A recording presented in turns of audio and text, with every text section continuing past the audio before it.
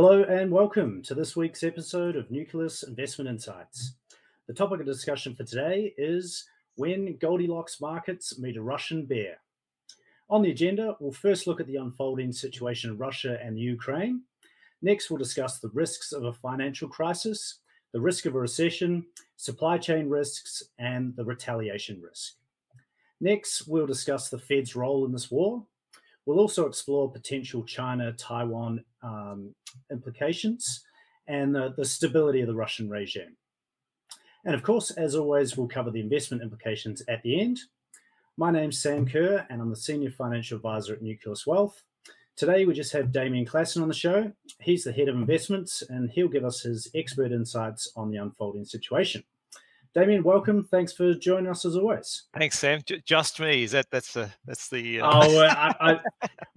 I should have said we've only got one guest today. Yeah, that's right. The star of the show. That's right. Yeah. Thanks for that. So, just a quick reminder before we get started: if you enjoy our content, please subscribe to our YouTube channel and click the bell below to be notified when we go live or have a new episode recorded. Alternatively, follow us on your preferred podcast platform. Our show's available on all the majors. And for those of you listening live, feel free to drop your questions in the YouTube live stream chat, and we'll do our best to answer them during the show. So now we've got that little bit of housekeeping out of the way, we'll get into it. So Damien, I'll hand it over to you to get us started. Yeah, sure. So, look, I mean, in the end, there's lots of other places you can go to for geopolitical views and I guess more detailed view about the war. I guess what we're really wanted to cover off on today was the investment implications for it and what are the things that are going to flow from this down the track, not just in the next few days, but in the next few months and even years, in terms of how does what's happened sort of shape the narrative for markets, and how does it shape the effects on economies. So I thought I'd start with a quick sort of background in terms of just looking at where we are today. So I've got a map up here, basically showing where where Russia's made some inroads. I think the key thing is they do seem to be bogged down relative to what some of the expectations and certainly I think Russian expectations of what would happen. So they took the Crimea sort of 5 or 6 years ago. They took some of Georgia as well, and in both cases it was pretty much they walked in and secured what they needed. It was relatively quick, and the population sort of folded or came straight back across really quickly, and so I think there was at least some hope within Russia that was what was going to be the case, and so the resistance has been far stronger than they would have wanted. It is worth noting as well that Russia is not that large of an economy. It's about the 11th largest in the world, but its military is one of the top militaries in the world, and so there's a bit of a disconnect, or certainly its military was perceived to be one of the top militaries in the world. So there's a little bit of a disconnect between the size and military strength of Russia versus the size of its economy, and potentially what this is showing is that there might not be as much of a disconnect as people thought. Maybe the military in Russia isn't actually as strong as they thought, or so that whole part of the Russia effectively went broke, or the USSR effectively went broke on military spending, trying to keep up with the US, and maybe that's faded a lot over the years, and it's no longer the military power that it once was. So, which might mean that this could last longer than sort of a couple of weeks.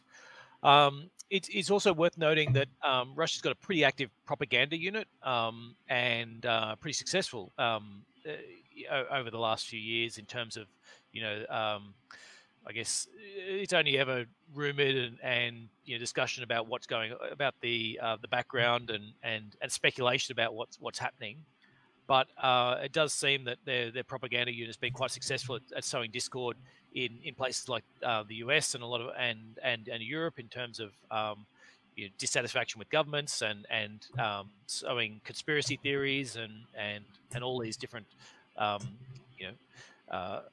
guess all these different issues that they're trying to create for democracies. The thing that it has shown, though, this war is that while they might be quite efficient in terms of sowing discord and creating distrust of the state, what they haven't been successful is at rallying their country behind them and actually sort of creating this Russia is all together and also creating the view in the Ukraine that here Russia's coming to save you. It's not it's not an invader, it's a liberator.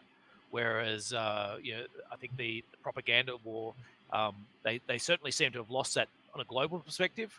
The number of countries that have come together to condemn them and the measures that are being put on.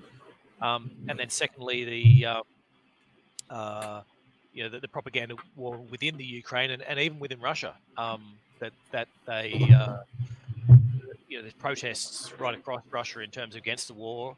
And so they're obviously not winning that propaganda side or the hearts and minds of people. And the one other thing as well in terms of noting that is that it's turned into what in say Crimea they walked in, pretty much took that area of land within a few days and then have managed to keep that without a lot of local dissent.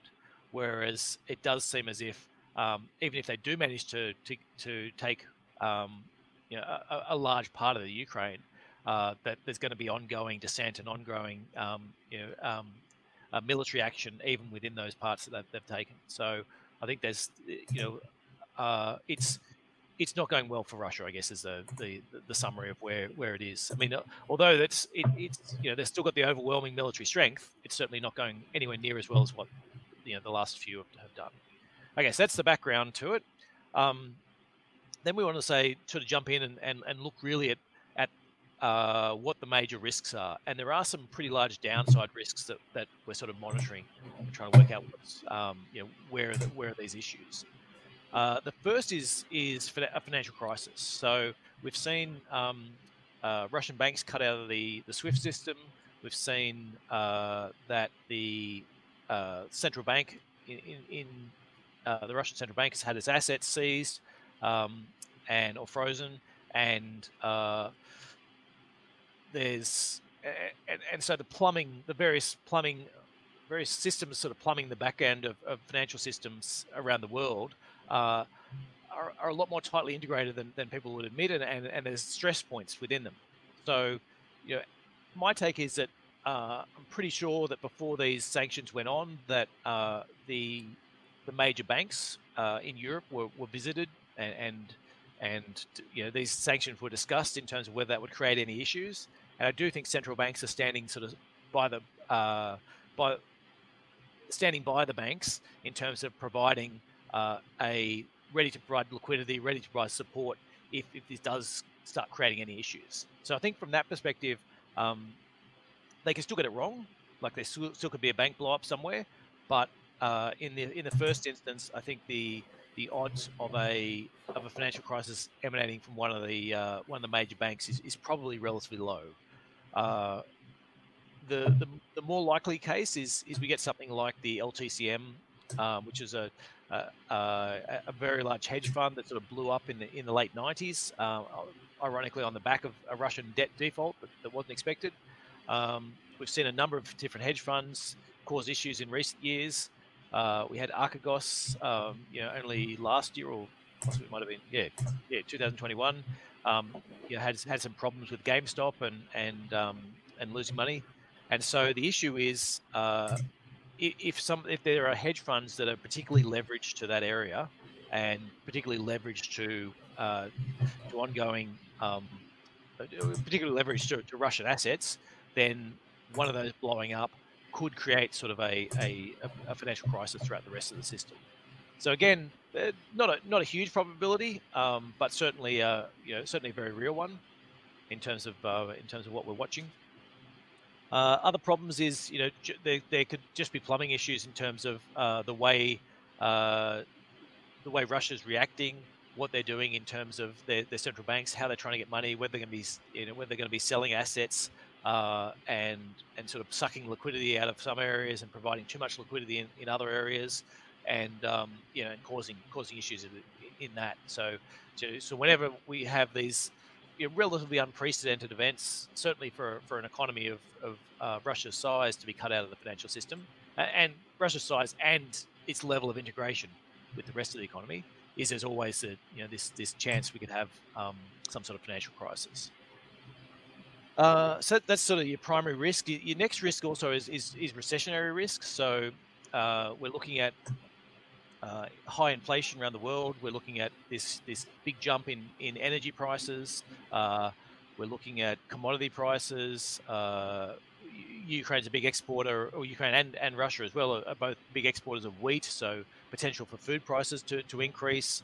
Central banks are already at the lower limits, so there's not a lot they can do. They can sort of try and flood the market with liquidity again, but in the face they're also facing this high inflation and resistance internally as to what they should be doing. So they're sort of on one side there's high inflation, on the other side they want to try and prevent the economy from falling back.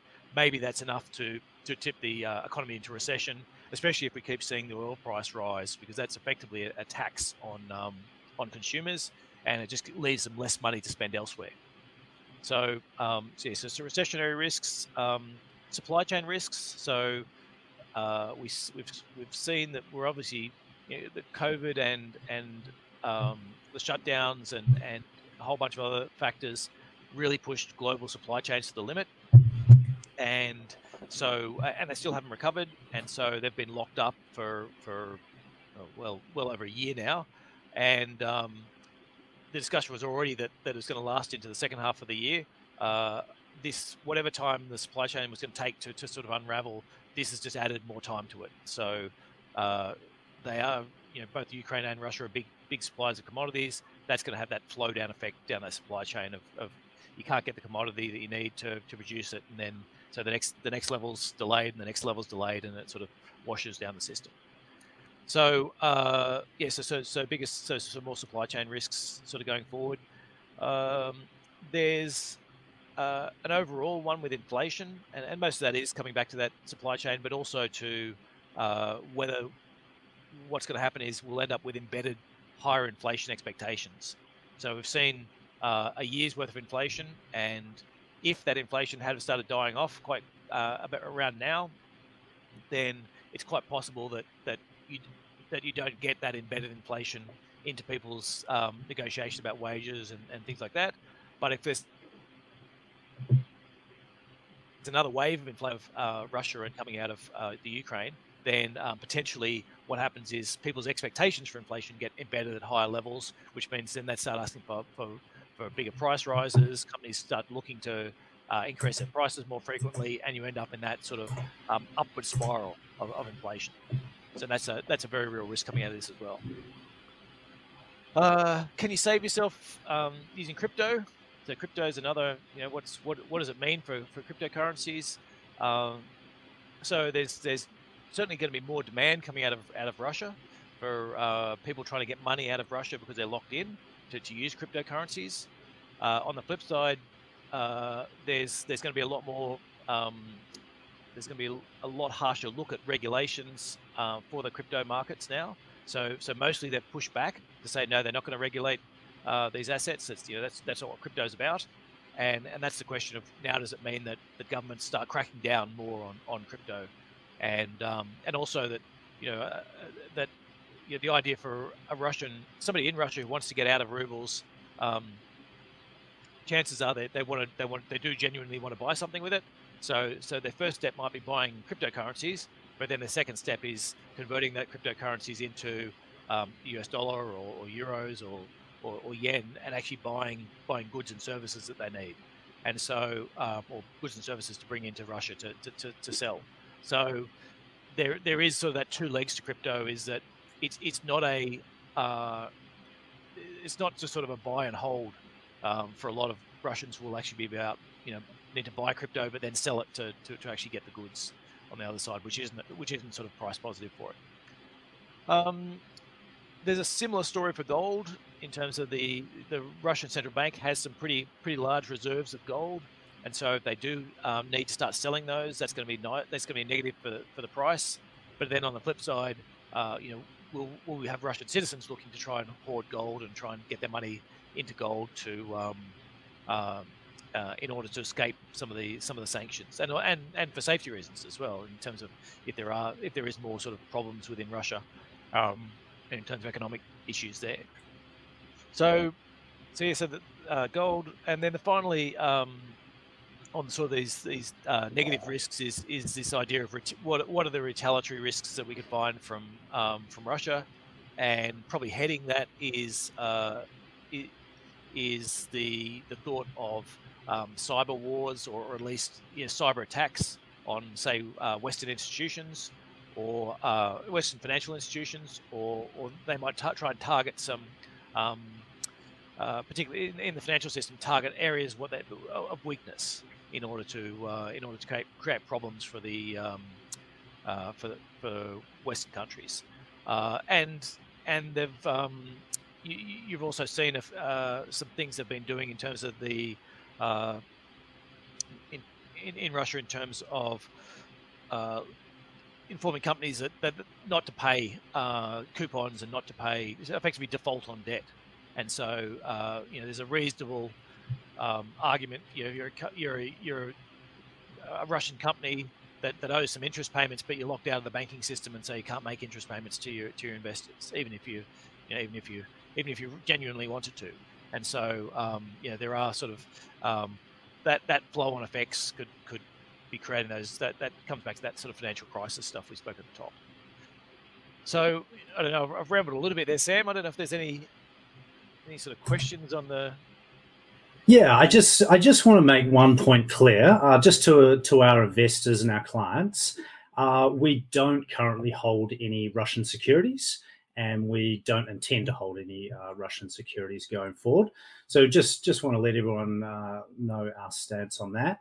And we've also got a viewer question from MD, sort of on the other side of the coin. He's asking, how do we invest in Russia with brokers blocking trades? That's a good question, with lots of risk. So I think this is the how do you escape the sanctions that I guess Western governments are trying to put on Russia?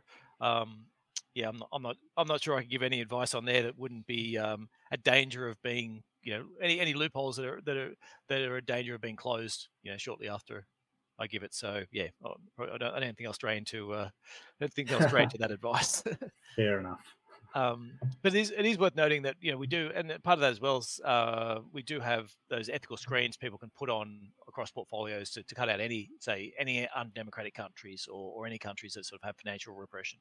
So that's a sort of as part of our ethical screens.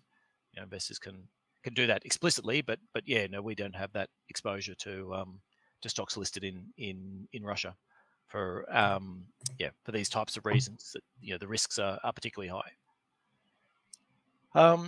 Okay, so the next question then is the upside side. So we've seen markets bounce in the last certainly overnight and rallying off the lows. Basically the markets fell going into the attack, and then as the attack happened, we actually saw markets rally quite strongly at the end of last week. So a couple of different reasons why we saw markets bounce. One is that the initial sanctions were certainly less than what many had expected.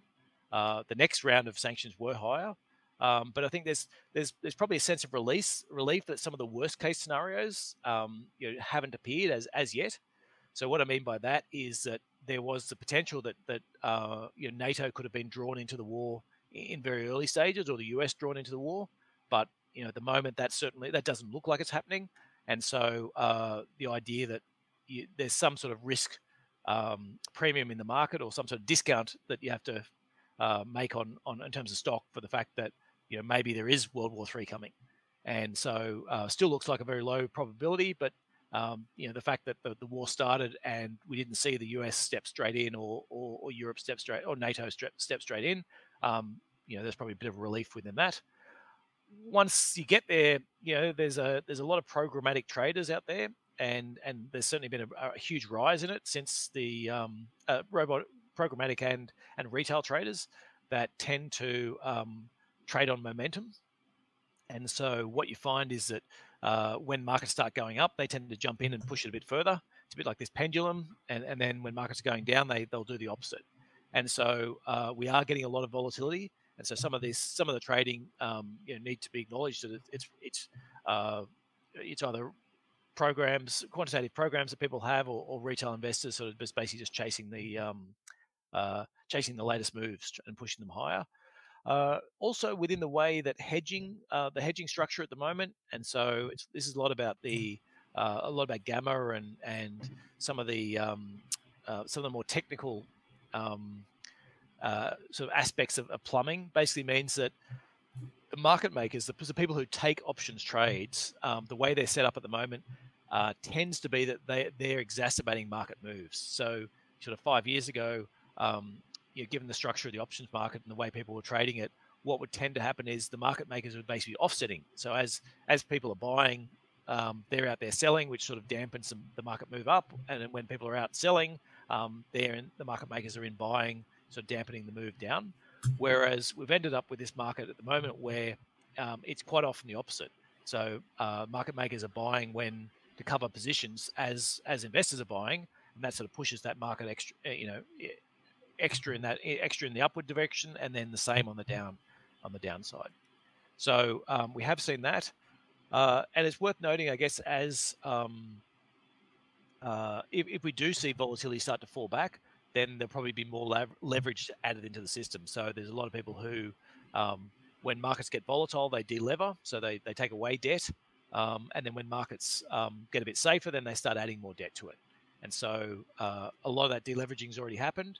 If and when, I guess, volatility starts to fall, you'll probably start to see some of that debt sort of go back into the market.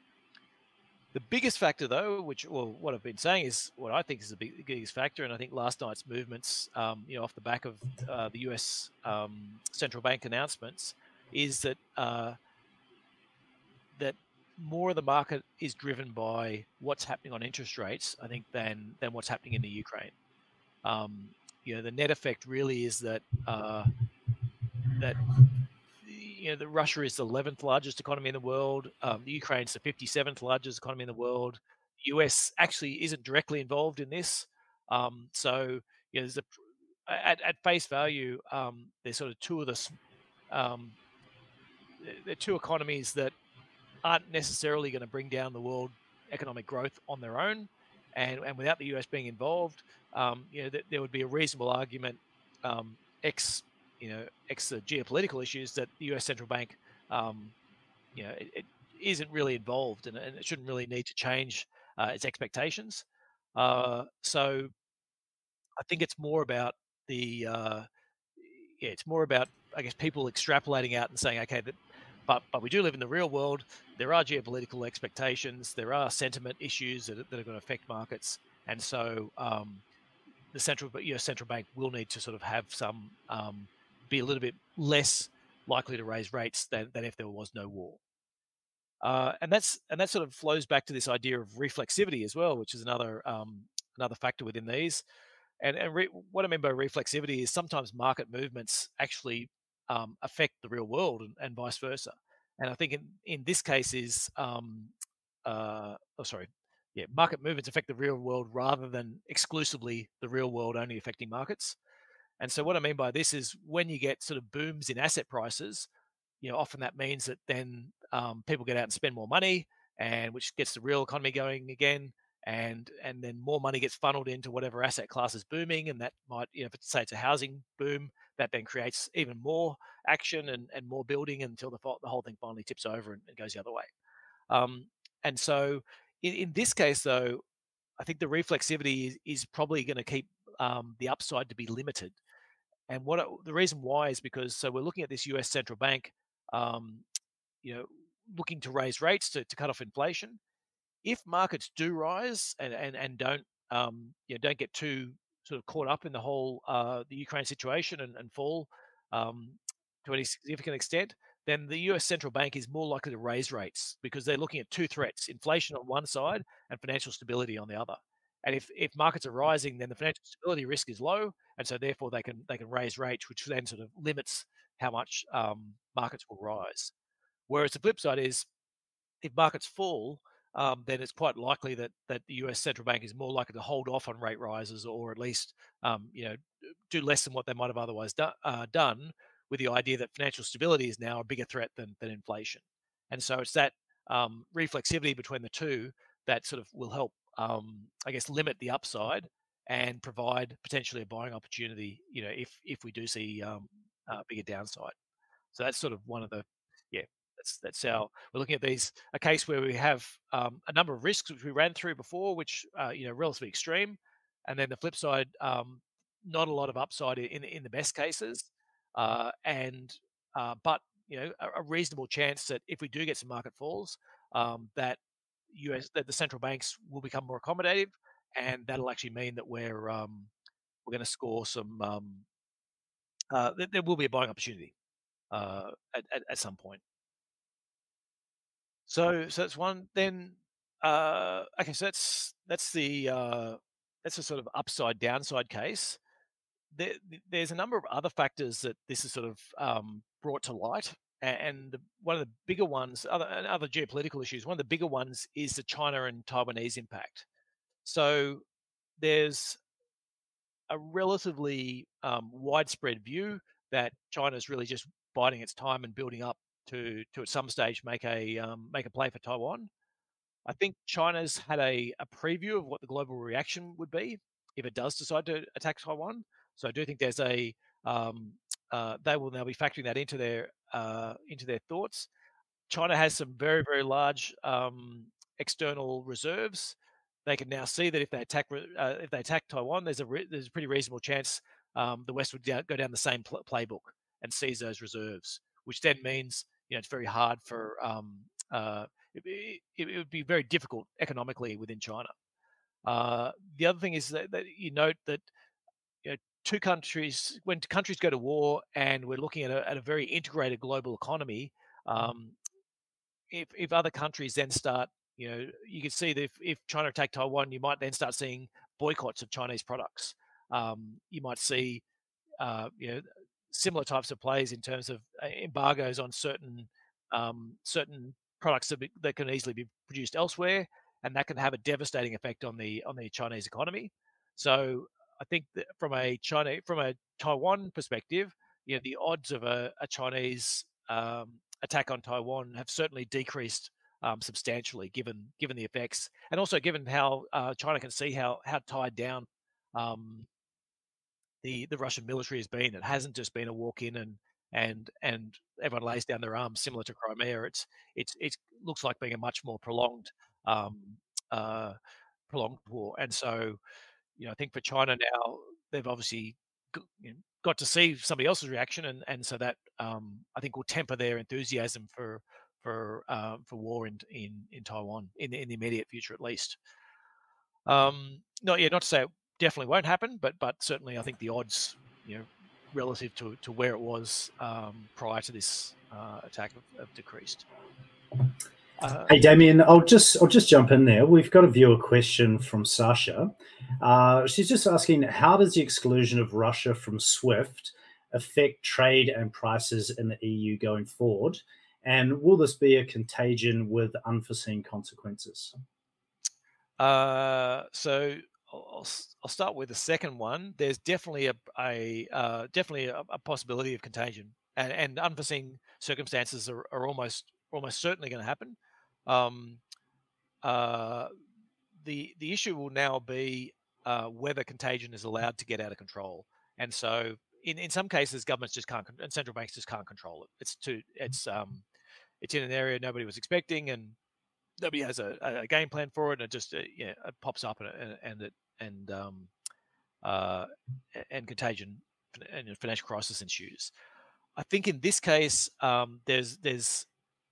it's more likely that they'll get on top of it in the early stages. So I think any of the banks where you're looking at contagion, there will definitely be huge liquidity lines from central banks given, almost without question. For hedge funds, will be more difficult, because I think there's one thing about saying, here's a bank which had some exposure to Russian loans are defaulting, and so therefore we're going to bail them out to save the banking system and save the depositors. I think it's obviously a lot more difficult to turn around and say, hey, here's a bunch of rich hedge fund people managing money for billionaires and millionaires, and they've run into problems. Let's bail them out. I think that's obviously a bigger problem, and that's probably the most likely place we could get contagion from. The start of the question about trade and prices in Europe.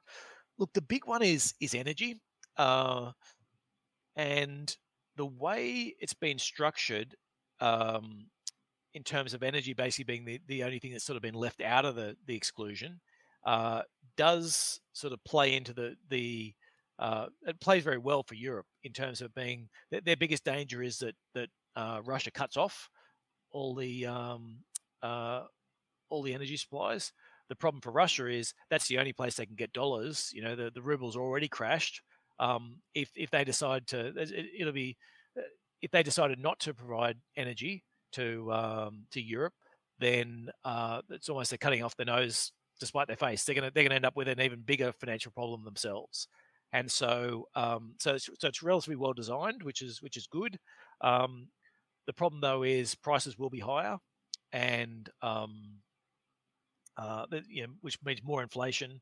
And it's a type of inflation. This isn't the good type of inflation. This is a type of inflation you can't really control with interest rate rises. It's due to scarcity, and so really, when you do start raising interest rates, which is what we spoke about with a lot of the supply chain issues, is effectively you're raising interest rates, which is basically smashing demand and preventing people from buying things in order to get it down to a reduced level of supply. And so that's quite possibly the way they will go. It is worth noting as well, and I've got one of the board slides, but I'll bring it in here because it sort of fits with this question. Is effectively Putin's put a global carbon tax on.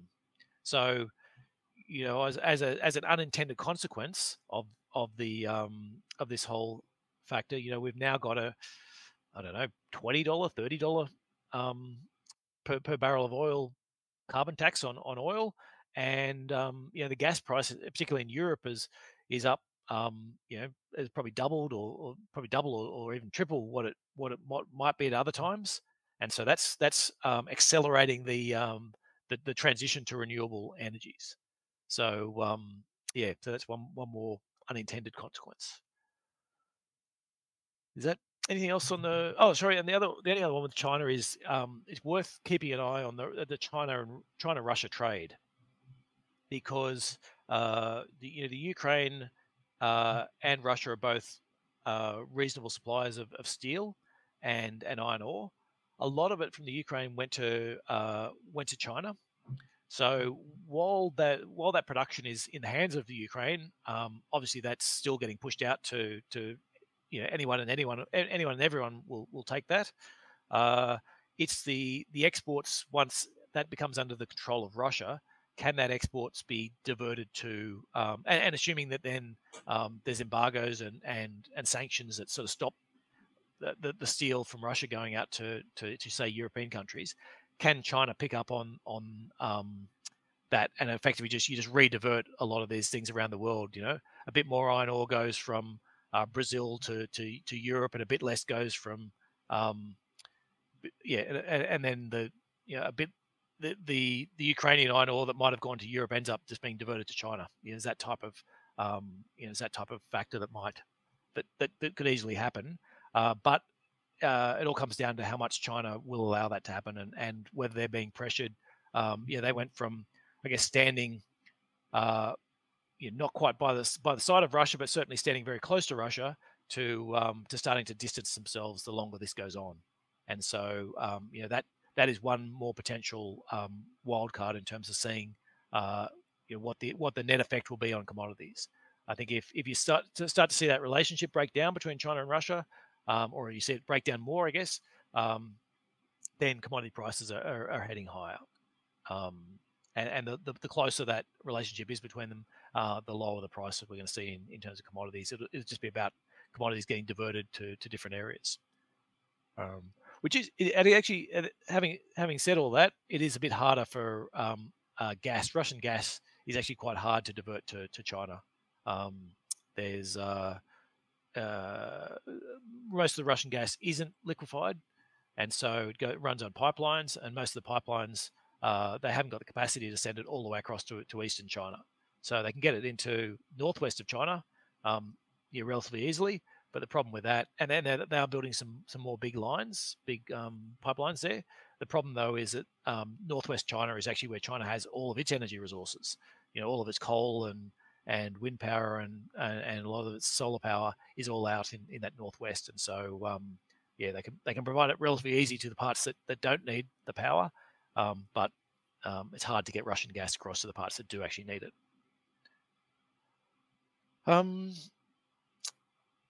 So that brings us back to then the Russian regime stability.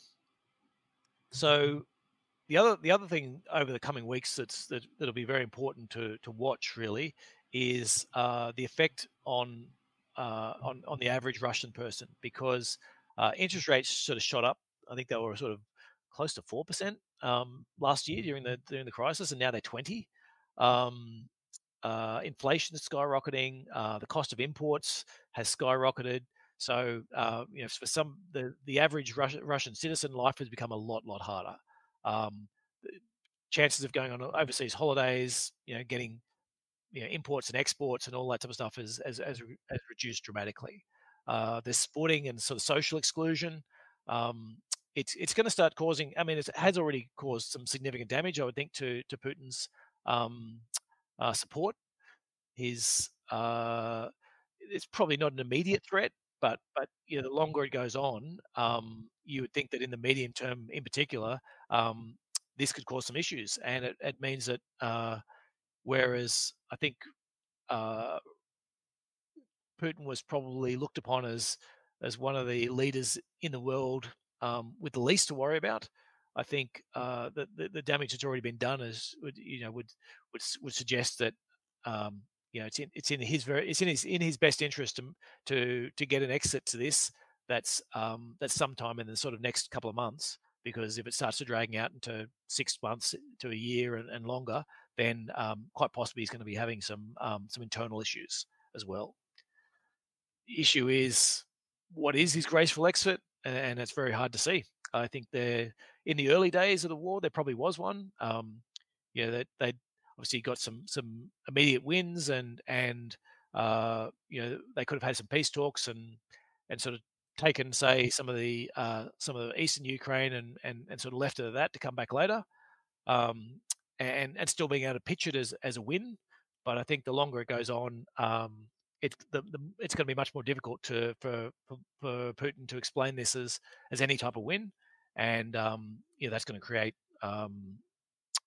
just creates issues and question marks about the stability of the Russian regime as well, which could then be one more sort of left field problem, which could go in any direction. And so that could be terrible for the world. It could be a fantastic outcome.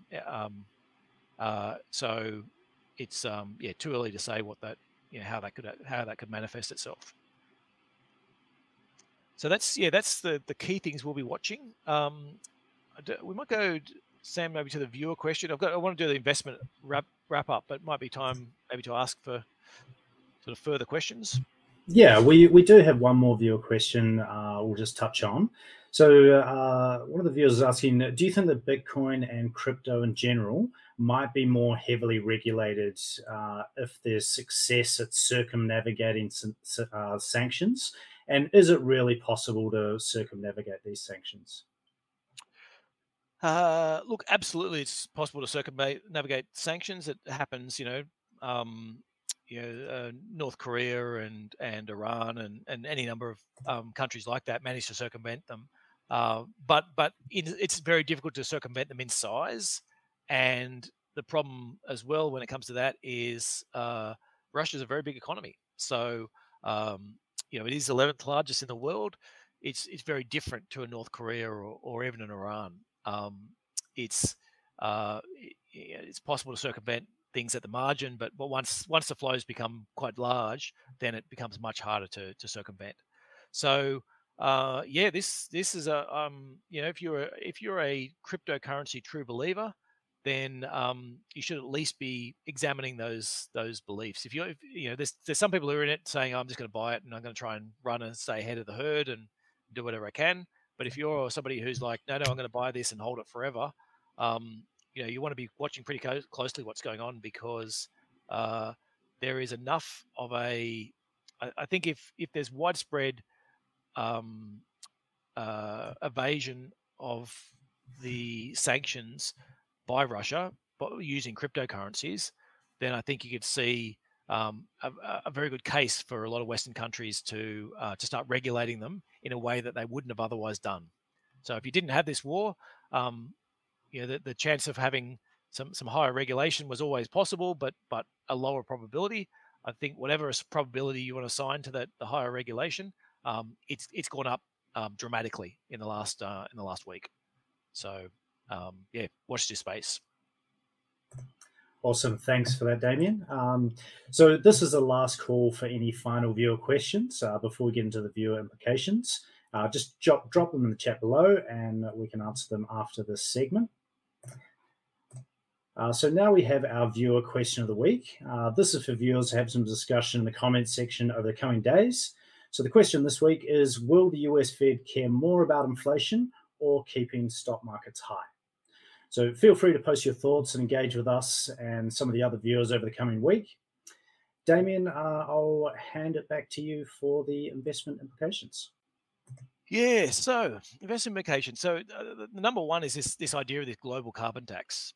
And within energy, we've spoken a few times, and we've got a number of charts on our website, sort of showing the difference in cost between different ways of producing energy. Whether you're talking about coal versus solar power versus solar plus batteries, and so our sort of view on energy generally is, if you can get solar plus batteries to a low enough price, that's our sort of killer app, because that you can expand it dramatically. The problems of intermittency go away, and you end up, for the large part, solving your issues. Now in Australia, solar plus batteries is pretty close to hitting parity with at sort of normal energy prices. At the prices we're seeing in Europe at the moment, if those were the normal prices, then everyone will flip to renewable energy. In Australia, exceedingly quickly. If you looked at somebody like the US, somebody like California or Texas that's very sunny, they would flip straight away, because it's just so much. It's so much cheaper. Some of the northern states that have less sunshine might be a little bit more line ball, but at current energy prices, renewable energy makes a ton of sense, and is that's effectively that global carbon tax is going to accelerate that force. In terms of electric vehicles and oil, it's on a similar path. So this whole idea of electrifying and having a battery, ends up being cheaper than using oil, is not quite true yet. So under my numbers, at the older oil prices, we're talking somewhere, if you're driving, and the thought behind this is, if you're spending, say, $5,000 a year on filling your car up with oil, and it would cost you, say, $2,000 to do the same with running off a battery. So you're going to save yourself $3,000 a year, but the battery cost is about somewhere between $6,000 and $10,000 for the battery, depending upon what you're looking for. So you're talking about probably a 3 or 4 year payoff at least, and for most people, that's not enough. It's not fast enough. And the issue is, the more you drive your car, the better that payoff is. So if you're driving your car 100,000 kilometers a year, then the payoff's already here. It's already cheaper to switch to use a battery powered vehicle. I think at sort of the 70, 60, so that $50 to $70 range, that is around about 60,000 to 80,000 kilometers a year, which is still a lot more than most people would do. I think that really does need to drop, and these prices are coming down over time. But you would need energy, you'd need oil prices, probably around $150 to $200 before it starts. Probably closer to $200 before it starts becoming a no-brainer to start everyone flipping across to electric cars for cost purposes.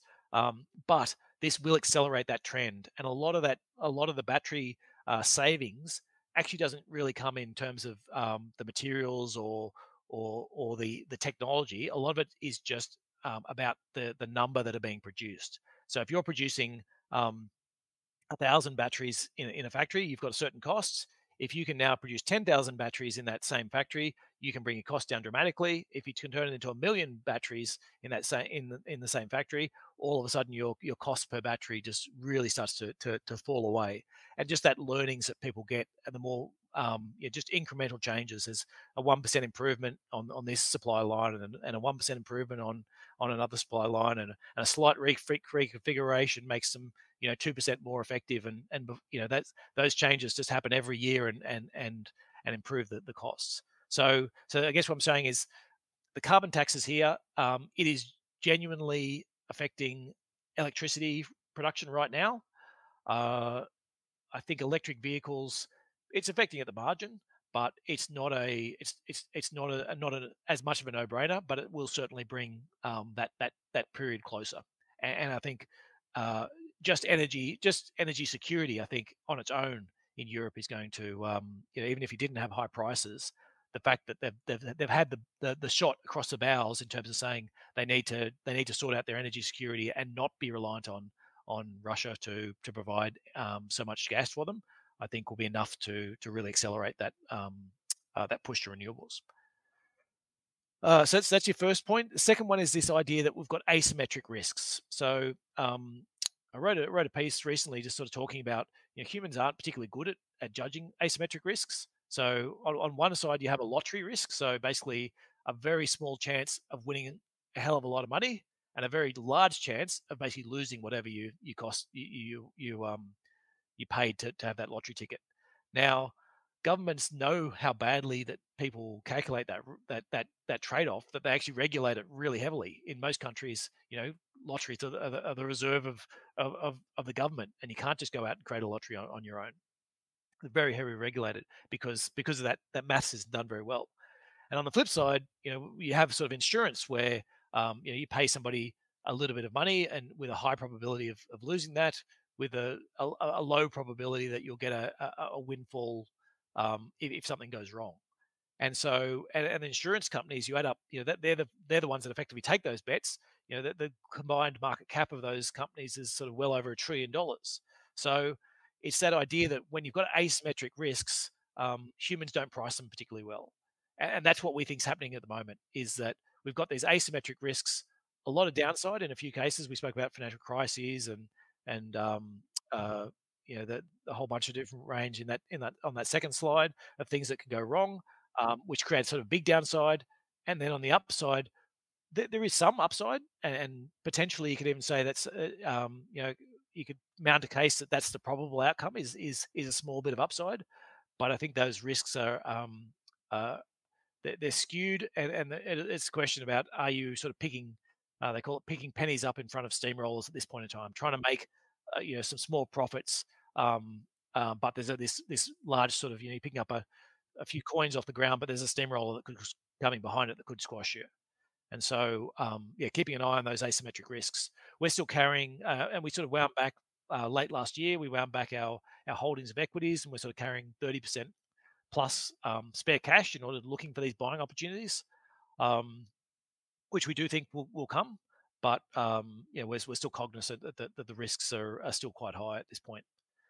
In terms of the stocks we're buying, there's a argument about whether you should be buying value stocks, whether you should be buying growth stocks, whether you should be buying quality stocks.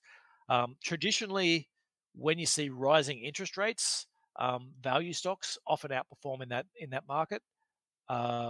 We don't think this is the time, though. We think your value stocks, to a certain extent, have already outperformed from the energy side. But we think the risks now to the energy are as much downwards as they are upwards, or even more downwards than upwards, actually. There's chances of shorter term energy spikes if we have shortages and cutouts, but we think the medium term picture is that there's going to be a lot more production coming on at current levels, and a lot more switching away from fossil fuels. And then the other thing that often drives value stocks is that when interest rates are rising, is you've got this value stocks. A lot of the industrial type value stocks don't have very much control over their own prices, so they're basically price takers. Is that when we're actually talking about smashing demand to get it down to the level of supply, then you don't want to be a price taker in that scenario. You want to be somebody who has more control over your prices and can put up prices and hold those prices. And so so we're not really investing that much in value stocks at the moment. We're looking more for sort of quality defensives. And what I mean by those types of stocks is we're looking for stocks that are paying a decent dividend. You've got defensive characteristics, whether it be things like supermarkets or more less discretionary goods, more goods that people have to buy all the time. And then growth stocks. Basically, what we're trying to do at the moment is we're looking for growth stocks. Which growth stocks to buy and when. So we've sort of got a shopping list of the growth stocks we like. And whenever you get these events and you get a lot of volatilities, what we'll see is a lot of good stocks will often get sold down, particularly at the start of crises when you're seeing markets fall, is people sell whatever's liquid. And so we've got our sort of shopping list, and we're sort of going through those, and we've got levels where we'd like to buy the stocks, and if the stocks fall to those levels, then we'll be switching into those and picking up those growth stocks at quality growth stocks at lower prices. And so so I guess the net message out of that is that the Russia-Ukraine war is certainly important, but don't sort of lose track of the fact that there's actually much larger forces at play in terms of investment. We are in the net effect is it is the 11th largest economy attacking the 57th largest economy. There is so much more of the world out there, and so it's more of an issue of looking. I mean, central banks are still the key play. Will we see policy error? Will central banks keep supporting markets, or are they going to switch and focus on squashing inflation? And that's your real key risk going forward. Thanks for that summary there, Damien. We've had a couple of questions come through in regards to the falling ruble and Russia's energy export. So we've got one from Sasha. She's just asking, does the spot pricing of gas in Europe simply neutralize the pain of a low Russian ruble on Russian energy export? For energy, Russian energy exporters, they're rolling in it, like because the low ruble all of a sudden means they're getting more rubles for every euro, and so and then high prices. The Russian energy sector is creaming it at the moment in terms of profits. The problem they've got is the rest of the economy isn't. The rest of the economy is suffering. They can't get the goods. And there's things like Boeing, for example, is not supplying parts to Russian aircraft anymore, and so there's sectors where they're like, well, are we going to have to recreate some of those sectors? That's the danger, is that and the way Europe's designed it, so that it's very hard for Russia to cut off their energy supplies to Europe, because that's the only place they're making money. They're sort of not making money from any other sources. Awesome. Thanks for that, Damien. So that almost wraps us up. Damien, just want to thank you for sharing your knowledge and your insights as always. Thanks, Sam. So we do welcome your feedback on the show, especially in regards to suggestions for future topics. If you do have any ideas, please drop it in the YouTube comments below, or send us an email at contact@nucleuswealth.com. Just a reminder, this is general advice and does not take into account your personal situation. If you do want to discuss your personal finances, please go to our website at nucleuswealth.com and book a call with me or one of the team. So for those of you that want some more information about the portfolios that Nucleus Wealth offers, a great page to visit is our portfolios page at nucleuswealth.com/portfolios. You can view our tactical, core, and passive portfolios. You can see the returns, the fees, and lots of information on how the portfolios are constructed and managed. So you can see the technical portfolios there. Also got the core share portfolios. So you can see Core International, Core Australia. You can also see the performance data there too. And then we've also got our passive portfolios there as well. So don't forget to like the video now. And finally, if you know of anyone that might get some value out of today's episode, we'd appreciate it if you can please share it with them. Also, if you'd like to see more of our previous content and episodes, head over to nucleuswealth.com/content. And to stay up to date with news from us, you can also follow us on all major social media. For myself, Damien, and the rest of the team at Nucleus Wealth, thanks for watching, and we look forward to seeing you next time. Bye for now.